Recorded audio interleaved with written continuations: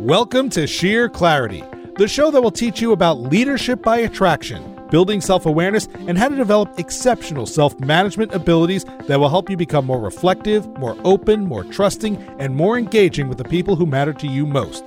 In other words, make you a better leader. Head on over to sheerclarity.com where you can learn more, subscribe to the show for free, and connect on social media. And now, here's your host, J. Kevin McHugh. Hello, everyone. Happy New Year. Welcome to Sheer Clarity. This is a podcast designed to make you a better leader, a leader by attraction. And one of the great leaders by attraction is my producer, Matthew Passy. Welcome to 2020, my friend. Oh, my God. I cannot believe you just said that. I mean, I know it's here, but still 2020. I mean, 2000 was a big deal, 2010, but 2020 just feels so futuristic. You know, I'm just thinking we started the podcast. I think we dropped the first episode on June the 12th. So this is 6 months. Wow. Into this, like in 2 weeks, like 6 months we've been banging away. I've lost track of the episode count. We're in the high 20s, maybe 28, 9 or so. I think this episode, this New Year's Eve episode or New Year's Day episode is actually number 30, to be precise. And big number. We have some more great episodes on tap for the new year, and we're even going to start to throw in some interviews coming up in 2020. So we are. I have a great one for our inaugural interview. I will leave the suspense, but the guy is an amazing guy. People will recognize him because he actually is a contributing guest on Fox Business News. So he might be a name people recognize. He's a true blue, to-the-bone entrepreneurial guy working on some great stuff about the future and the way in which we're going to consume news in a global way. Ooh, I'm excited to hear this one. It's going to be wild. Yeah. We've been talking off and on through I've known him for a long time. He's kind of a wizard, smartest guy in the room kind of guy. He likes that term. We'll probably talk about it on the podcast. Now we have two smartest guys in the room. That should be fun. No matter how it goes down, it's going to be lively and crazy. So I'll just tease it like that for now. And I don't know when we'll cut this out. Probably sometime. What do you think? I'm thinking early January. I'd like to, start to really hit the ground running in the new year with some interviews, and we'll be able to share that. And of course, as we've talked about in the past, we would love to get your feedback. If, after we drop the interview, if you enjoy it and you want to hear more, one, let us know specifically you want to hear more interviews. Two, let us know if you think you have great guests in mind who could help you, help the audience, help others become the consummate leader by attraction and attain sheer clarity. And speaking of attaining sheer clarity, like you said, we've been doing this for 6 months, had a hell of a run here in 2019. And so we did our gift bag last week for the Christmas episode, and hope you had a great celebration with all the family and the extended family. And we thought for New Year's, you're going to be getting a lot of countdowns and top 10s. And so we thought, let's join the party. So we are doing... Yeah. Convention. Let's follow convention. That's right. We are going to follow the conventional wisdom and give you a top 5, what we are calling the top 5 themes of sheer clarity in 2019. We've gone through and picked out what have been the most popular episodes, and in some cases it's been the popular themes. For example, number 5, not to give away too much, but number 5 is all about appropriate vulnerability, and that was a 3-part series. So we've lumped all together episodes 7, 8, and 9 of appropriate vulnerability as number 5, one of the top themes. And just to sort of give you guys a little bit of a preview or summarize what it's all about, we've pulled a clip from one of the episodes. So this is from part 3, episode 9, appropriate vulnerability, encouraging it in others. The moment a boss begins to share appropriate vulnerabilities, it automatically sends a signal to everyone else. Wow, this is different. This is better. This is okay. I love this guy. He actually appears human. I don't mean guy. It could be man or woman. It all is the same human dynamic. people want to feel connected with their direct supervisor. And one of the finest, most powerful ways to do that is to demonstrate some degree of vulnerability, which is appropriate in a workplace setting. We're live again, by the way. Did we say that? That was awesome stuff. I was going to say, if you didn't recognize the voice, that was our own J. Kevin McHugh. Yes, it was. It's a great timing because, by the time people will be hearing this, it will be a month or so since a gig. But the gig that I was just on, a management team, high-tech company, entrepreneurial in nature, two brothers rocking the house, crazy culture. And they put together a team because this thing now is ready to scale. And entrepreneurs always run into this. There's a book, EOS is an operating system for entrepreneurs, and the book's called Traction by Gino Wickman. And they reference a phrase called hitting the ceiling. And it's sort of that spot that an entrepreneurial company gets to. You're over the 100 million mark. You've got a couple hundred employees. And now they put together a management team. And when we were together, one of the great signature moments was one of the owners just in our vulnerability session, point blank came out and made an amazing apology to one of the new leaders. They'd had a moment weeks earlier where he kind of lost his cool. He was frustrated by a number of things. And when he had just one more, it tipped it over. And so he kind of unloaded. And there he was. And without any prompting, without anything, I knew it existed because I had feedback. I had done some interviews, so I knew this was out there. And without any prompting, just being in this storytelling mode, he started his comment with, "Before I say anything, I got to make an apology." And he made a beautiful, heartfelt apology. And so I thought the lesson that I'd share right now, when you say you're sorry, if you really want to punctuate it, at the end of saying sorry, be bold enough to ask a question. Will you forgive me? Wow. Yeah, I mean, I guess it's one thing to apologize. It's another thing to confirm or to solicit feedback to see whether or not that apology was accepted and taken and as you said, ultimately forgiven. Yes. And there's one other rule of thumb that I am reminded of in my own household. Sometimes the emotions are really high and we actually are so emotionally filled we can't get through this. We might use issues clearing. We might use some of the techniques that we get. But sometimes one technique is to say, I care about you. I care about our connection. I want it to be back in integrity, but I need 24 hours. If I talk about it now, I'm not ready. And so one way to handle tension in the moment, and you can't get through it, one of the things that you could try is the 24-hour rule. Say, hey, look, I'm not in a great spot to talk about this. I got to calm down. But I promise you, I will come back to you in 24 hours and set up a time to talk about this. We'll clear our pipes, but I need a little distance from it. But 24 hours is my commitment to you. We will not let this linger. We will not let it disappear. So in the vulnerability category, we've got two things, right? If you do screw up and you mess it up and you own your part, you can ask for an apology, punctuate it by say, hey, am I forgiven? And then after that, if you do have trouble and you can't do it right now, put the 24-hour rule on. I'll talk to you. I'll call you tomorrow and we'll set a time to talk. And I think that 24-hour rule is a great rule for a lot of different things. I mean, that's why there are things like cooling off periods and there's recess in courtrooms and things like that.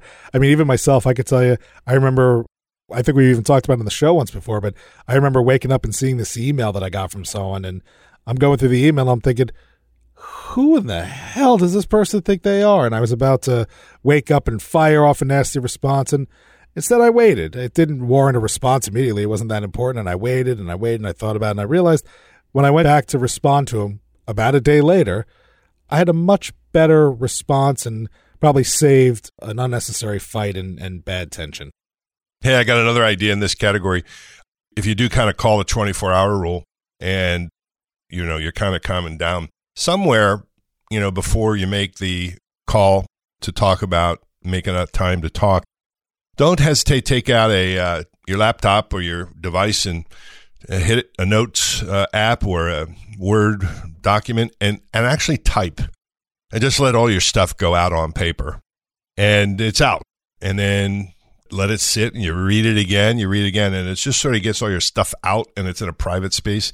And then as you read it, and you can hear your own voice, and you can hear your anger, hear your disappointment, hear your stuff, it sort of calms you down so that the main points of what you want to say about why we're disconnected, the part you played in it, how you feel about it, and what you ended up thinking, you get much more clarity around, okay, here's what happened, here's how I'm feeling and what I'm thinking, and you know what, I got a part in this, and so now I know what I want. And most of the time, it's as simple as saying, I want to put this behind us. I want to be back in connection because we work together. We trust each other. Be a lot easier to just forgive and forget. And honestly, that idea of typing it out, that's great in general. I mean, it's so satisfying to write out that angry email response and then just hit delete. You got it off your chest, and at the end of the day, sending it's probably not going to do you, the other person, anybody any good. So I love that idea to just write it out. Yeah, and make sure you hit delete, not send. Delete, and don't also save it in your drafts, because I think there was a story recently about, everybody's drafts getting cleared out. It's like, whoa, no! So, jeez, my brilliance was now disappeared. All right, so that was number 5 on the top sheer clarity themes of 2019. Moving on, again, episode 7, 8, 9, appropriate vulnerability. Moving on to number 4, episodes 4, 5, and 6. This was all about honesty. The fundamental question I have for everyone I coach is, are you honest with yourself? Period.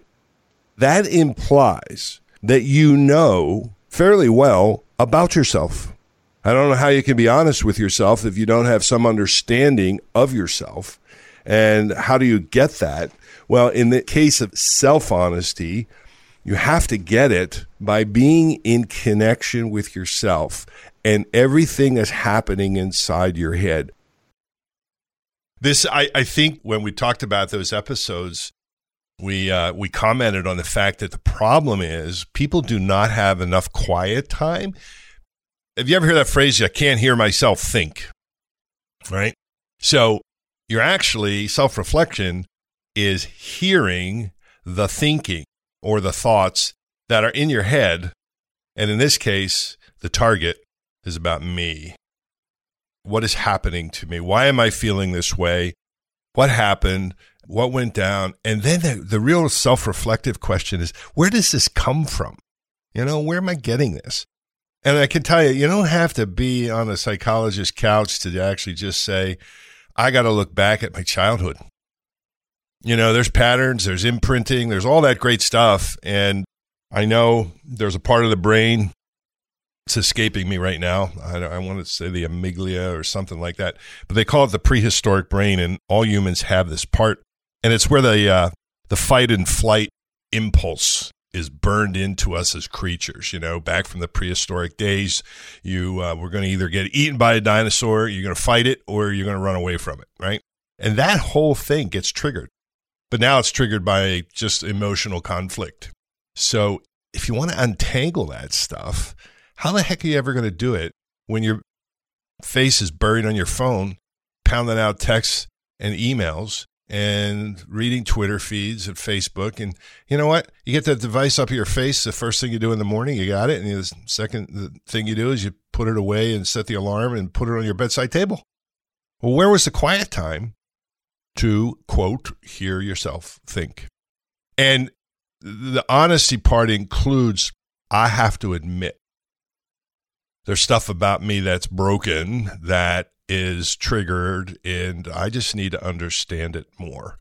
When we were doing these episodes, I think the big theme sort of takeaway is, if you are in conflict with the people in your office, or if you are not open and honest and have a fully transparent relationship, you have to know what's going on inside of you, because you could be getting into tiffs and spats and fights and butting heads with people for all the wrong reasons, whether it's you're not being honest with what's going on with you, right? Like you're bringing something personal and unrelated to the office every day, to your team every day, or you're not being honest with that person and saying, I don't really care about the way you formatted the TPS report. I'm still mad about the thing that happened 2 weeks ago that we haven't resolved, right? So honesty is it's not just about using the truth and speaking the truth. It is about really knowing the underlying issues and bringing them to the forefront and getting past them. And this obviously incorporates a whole lot of other themes that we have talked about, we're going to talk about. And I love the thing about silence. I remember a few months ago, I was having a moment running around the house, working. I listen to audio all day. When I'm not working, I'm cooking and cleaning and doing laundry. And so I'm listening to podcasts on my phone. And one day before I'm going to go jump in the shower, I took 10 minutes. I literally just put the phone down. I just sat there in silence for 10 minutes. And it just was an amazing sense of relief. We think that being alone is the same as sitting in silence, and it's not. You really have to remove all the distractions to get back in touch with yourself. Bingo. The East versus West culture is kind of the doing versus being, right? And here in the West, we are all about the do. Imagine how long Nike used that phrase, just do it. Yeah, so do, action. And the actual idea of just being, which is where the term mindfulness comes up, we don't allow time for it. We could all use that time. And look, if you can meditate, great. Go learn how to meditate. Everybody I know who ever talks about meditation only speaks about it being amazing. You've never hear anybody be like, I meditate, but it hurts my style. It just doesn't happen. It is difficult to do correctly, but people who figure it out, none of them talk about it being a bad thing. But find that quiet time. Find that moment to just be with yourself. It's so important. And honestly, I think this leads perfectly into our next theme. So again, that was Honesty 456. Episode 4, part 1 was really about that deep self-reflection. We didn't touch upon it, but 2 was about being honest with other people, and 3 is knowing when others are being honest with you. All of those are important to being a good leader. But, this discussion about self-reflection and thinking about your life and all these different things it leads perfectly into number 3 on the list of top themes for 2019, which is how will you measure your life? Episode 11. And I think you summed it up perfectly with what we do think about versus what we should. Think about how many executives have missed family birthday parties, baseball games, sporting events, recitals. I'm just telling you, there are corporate jobs that the company and the stockholders and the market, they are ahead of your family. Your job is first. If you want that job, you're going to make that trade-off. But even if you have that job, are you paying attention to your relationships? How important are they? What important work item should make a family relationship suffer? I can't find one yet. It was great. I referenced when we were talking about vulnerability, this gig I was on a week or 2 ago. And one thing that I admired about these brothers was that they were absolutely committed to work-life balance. And we actually did a review of the values that they have for the organization. And they had not been, super specific. And the way we do that exercise is I asked them to name 3 people who are absolutely emblematic of the values of the company. And the names came very quickly. And then we just do a brainstorm of all the character traits and the values and things like hardworking, dedicated, committed, solving a problem, etc. And when we got a lot of those out there, at least 2 of the 3, the group, one of the comments they made was they care about their family. And so the company itself has this work hard, play hard deal, but everybody is tuned into this idea that family matters. When, there's a snow day, right? And somebody's got kids at home. And if both parents are working, they both have jobs. All of a sudden, the kids are home. Who's staying home? And these guys have made it absolutely crystal clear. We get that. We understand that. They've set up the proper daycare facilities, bring the kids to work. We'll entertain them. We'll feed them. We'll take care of them.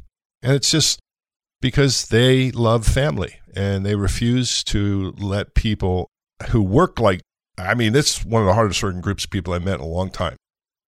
Fiercely committed to getting stuff done and to growing the business, but not at the expense of family, period.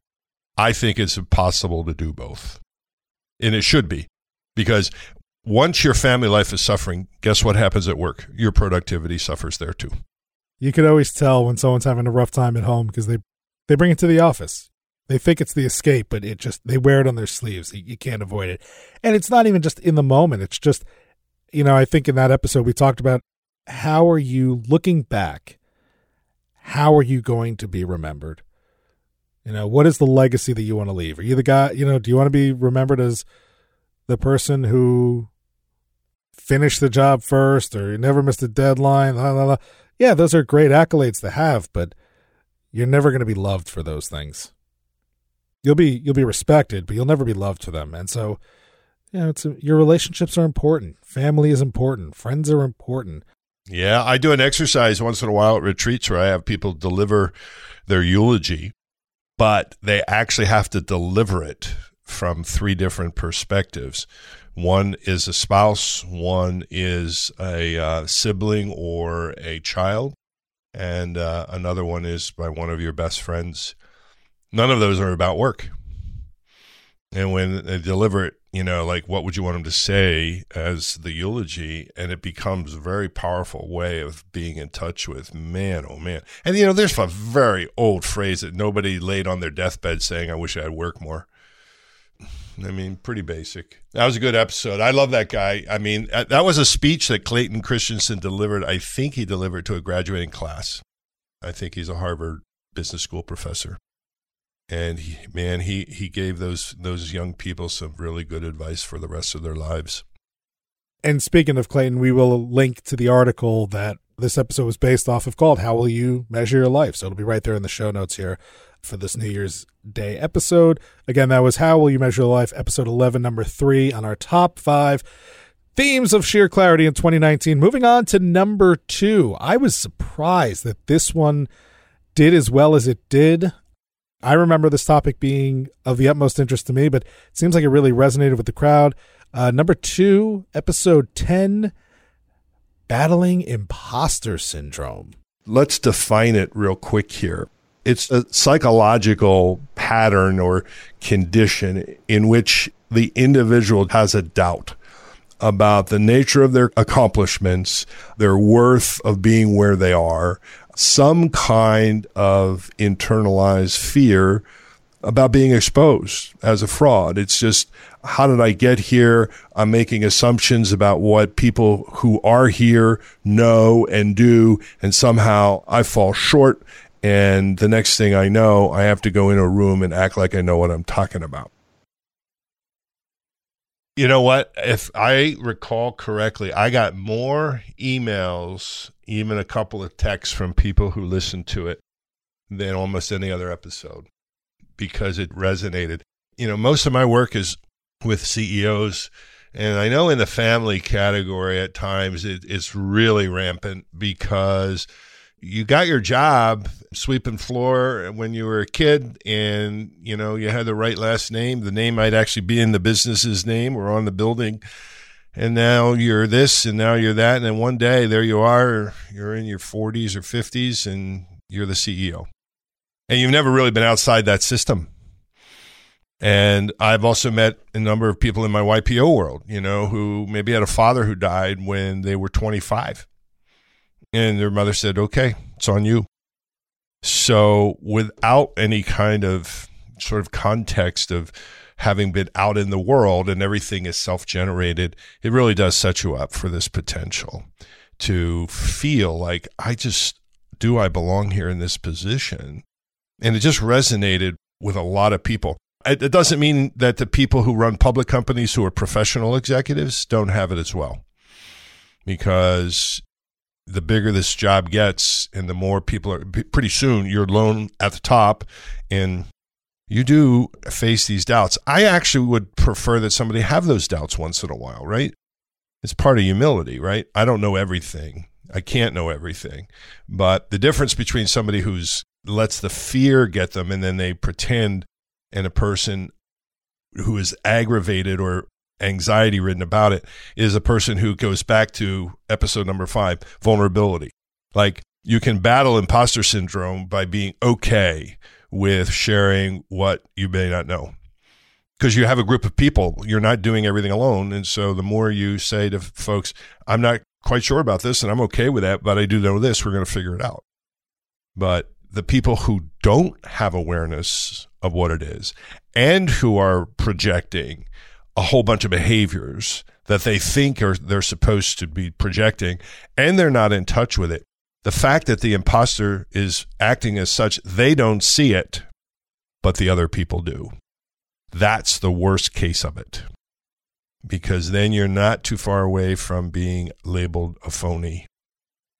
That is not helpful for your leadership. Or your ego, or your or your confidence and your trust and everything else. Well, the people who don't know it don't know it. And when they don't know it, they're immune to any kind of self-reflection or feedback. They just proceed on the basis of what they think they're supposed to be doing. And some of it actually doesn't look really good. And people around them know it, and they know they're kind of faking it, or they know they're acting, right? And as soon as that happens, you lose respect for that person. And now you basically have to sort of kowtow and be a subordinate. And as somebody you don't really respect, you don't think they know what the hell they're doing. And imagine that. Imagine a person who's in a leadership position. People think that. People talk about it behind your back, and you don't even know. The problem really is you don't really care if you know. And I'll say on a personal note, I remember talking about imposter syndrome, and on that episode, I admitted my own struggles with it, and I'd been dealing with it. It was a great coincidence that we talked about it when we did, because I've been working through it in different areas. And I have to say, personally, I have had an easier time overcoming my imposter syndrome. I'm not saying it's gone entirely, but I am starting to realize what it is that I do know and what I don't know. And I know that I'm smart enough to know what I know and smart enough to know what I don't know. And what I don't know, I can recruit and lean on the people who are smart enough to help me. And so I'm able to feel confident that I can get the job done, because it's not just what I can do, but what I can orchestrate. I think there's a great scene in the Steve Jobs movie, the one with Michael Fassbender. He's playing Steve Jobs, the Apple founder, and he's talking about the conductor of the orchestra. And he says, this guy, he can't play violin, he can't play piano, he conducts the orchestra. And so for a long time, I was worried that I couldn't play the violin, I couldn't play the piano, I couldn't play the drums, but I'm learning that I think I can conduct the orchestra, and so my imposter syndrome is starting to subside, which is nice. So I owe a big thanks to you for that one. While we're being open about it, I have the same thing. I've sat on a board of directors for the last 6 years, and we operate like a public company. I've been in public board governance training, so I sort of know all the stuff that goes around that, tone at the top and my fiduciary responsibility, all that stuff. But the truth is, many of those people on that board of directors are sort of Wall Street kind of folks or finance kind of folks. The audit committee has to be chaired by someone who is a wizard at finance, who can pick apart a set of income statements and profitability and balance sheets, and that's not my scene. And a lot of times the conversations will just go way off, and I'm back. I'm like Googling like Investopedia to make sure I get my terminology straight. I had to brush up on my basic accounting skills and finance skills. But the truth is, I'm not a finance guy, and I can't act like one. And the moment I sort of like let that out, and I had people say, well, that's okay. Don't worry about it, because we have all that on the board. That's not why you're here. We're paying a lot of good people good money to do that stuff. Yeah, like we're a board that appreciates this human dynamic stuff, and what you bring to the party, no one else here brings.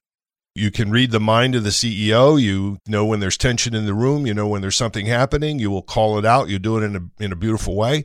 But we always end up being honest. We always end up being truthful. You can read signals. You've been behind the scenes coaching the CEO or coaching the CFO who's not working with the CEO.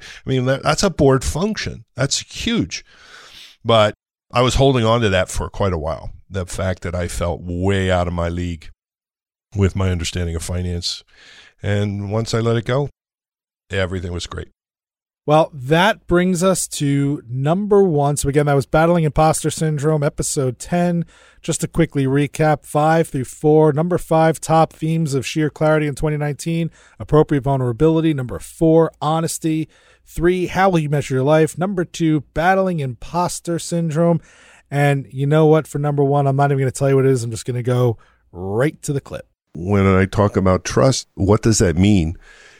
Generally speaking, I'd like to define it this way. It's a feeling that I have about you, about some other person.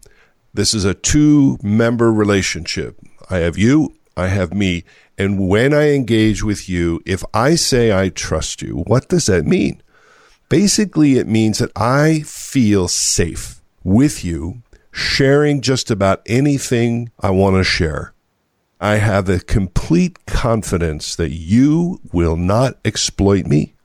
The opposite of trust is betrayal. You will not betray me. I also believe that you care about me and you probably have my best interest in mind. That is by far and away the most important thing. I am not surprised it's number 1. It is human compelling to feel safe with other people. And it's the heartbeat of any team anywhere. Any team anywhere. When I'm talking about trust and the use of the word team, I always say you can be a work group or you can be a team. And the difference is the team actually has a palpable sense of caring about each other and a high presence of trust, both in the competencies of your colleagues on the team and their character. And I set the bar pretty high. I always tell people I'm going to start with my definition.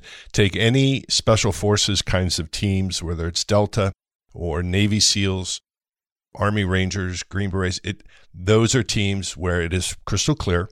Everyone is trained together. Everyone has each other's back to the point where somebody will die for one of their colleagues. That's my bar. And that's how they roll.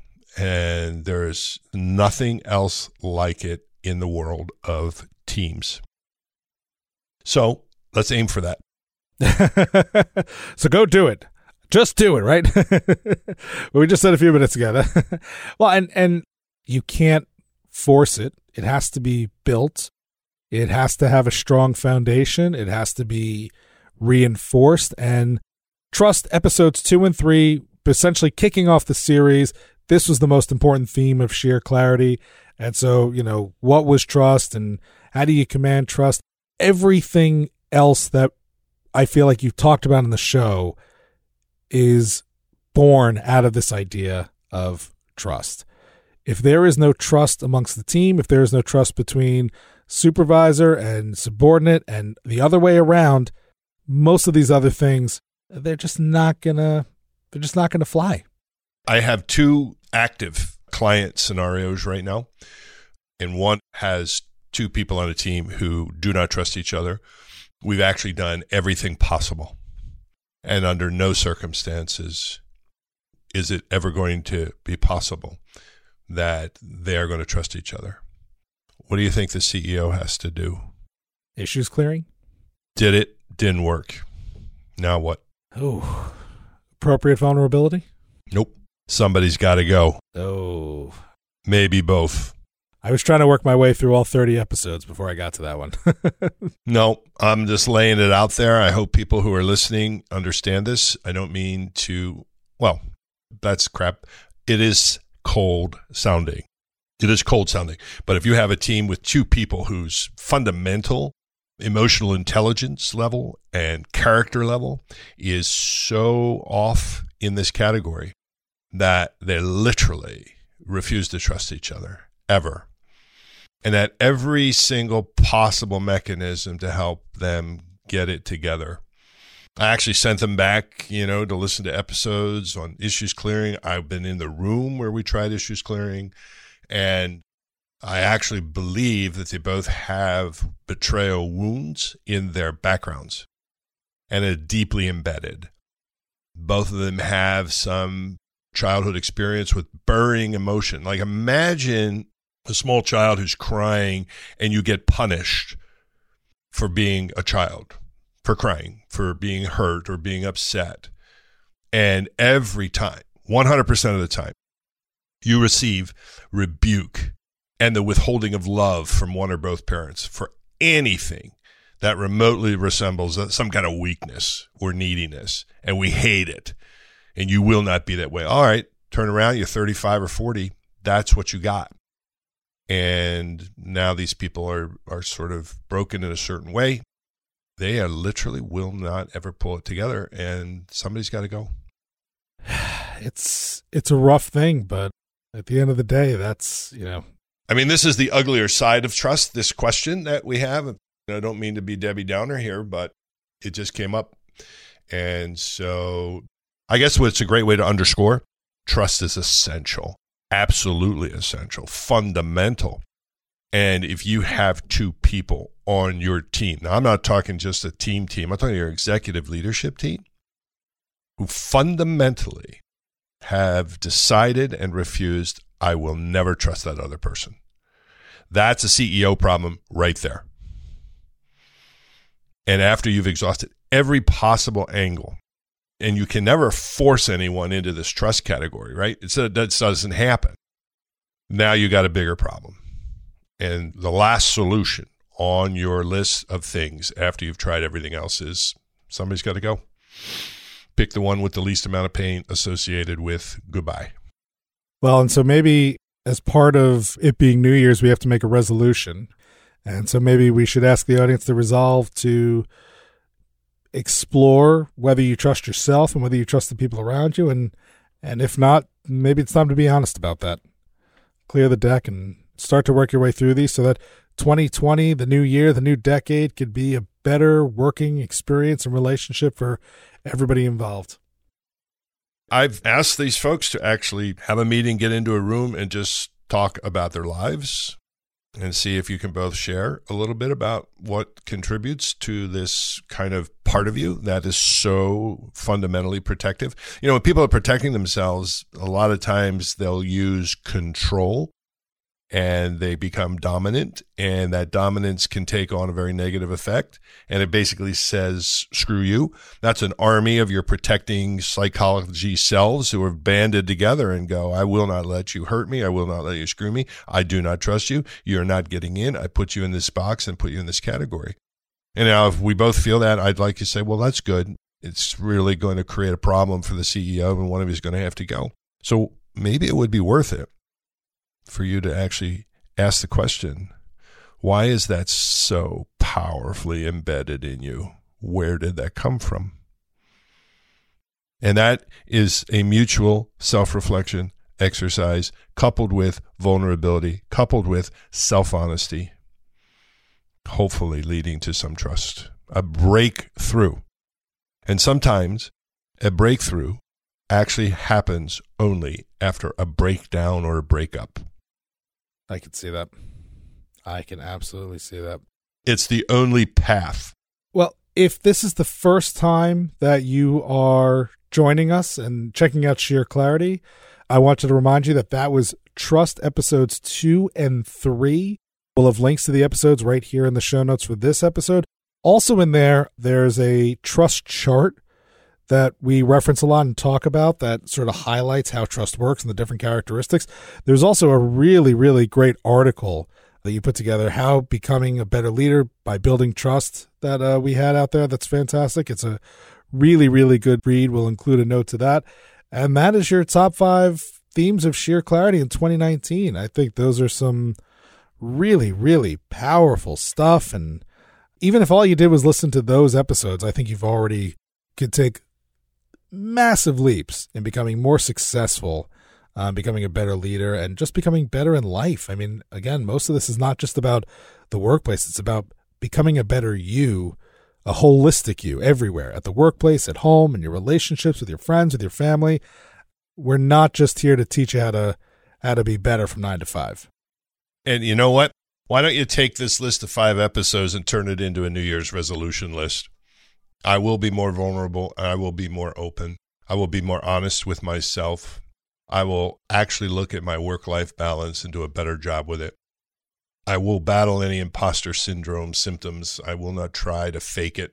I will at least be honest, and I will work on trust. And if I got a trust problem, I will go and make every effort to address it. And that's my New Year's resolutions. I think that's a fantastic idea. So we'll put together a little New Year's resolution checklist for you to go through and set yourself off on a strong footing in 2020. Also, just a quick honorable mention, one of the series didn't quite make the top 5, but we also think there's a great way, and we would appreciate it too if you check out our article on our series on feedback. And we would love your feedback on what we've been doing, what you'd like to hear, what we could be doing more of. As we said in the beginning, we'll be doing some interviews coming in 2020 that we think will really give you some extra and incredible insight that we are ecstatic to share with you. And just in general, again, we said it a few times during the holiday season here, but can't say it enough. Thank you so much to everybody who is taking part in this adventure with us of Sheer Clarity. Of course, thank you first and foremost to the man himself, J. Kevin McHugh. You are welcome. Who is the sheerest of Sheer Clarity. Thank you to all of our friends and family who have been supporting us and helping out, specifically our significant others, Mary and Brooke, who have been huge aspects, huge parts of this. All the different folks on the team who are helping to put this together, the production and the marketing and everything else that goes into putting out this great product. And of course, to all of you listening, your love, your support, your encouragement, the reviews, the emails, the comments, the text, all of that feedback has been phenomenal. And we know we can't do it without you. And we know that we wouldn't be able to do this if you weren't there. So thank you for listening. Thank you for sharing. If you haven't yet, tell a friend about it. Help everybody around you become consummate leaders by attraction. Help them attain sheer clarity. We can all have a better work-life balance and better overall feeling if we all have these high-quality values within ourselves. So I think for officially the end of 2019, he's J. Kevin McHugh. I'm Matthew Passy, and we will see you in 2020 here on Sheer Clarity.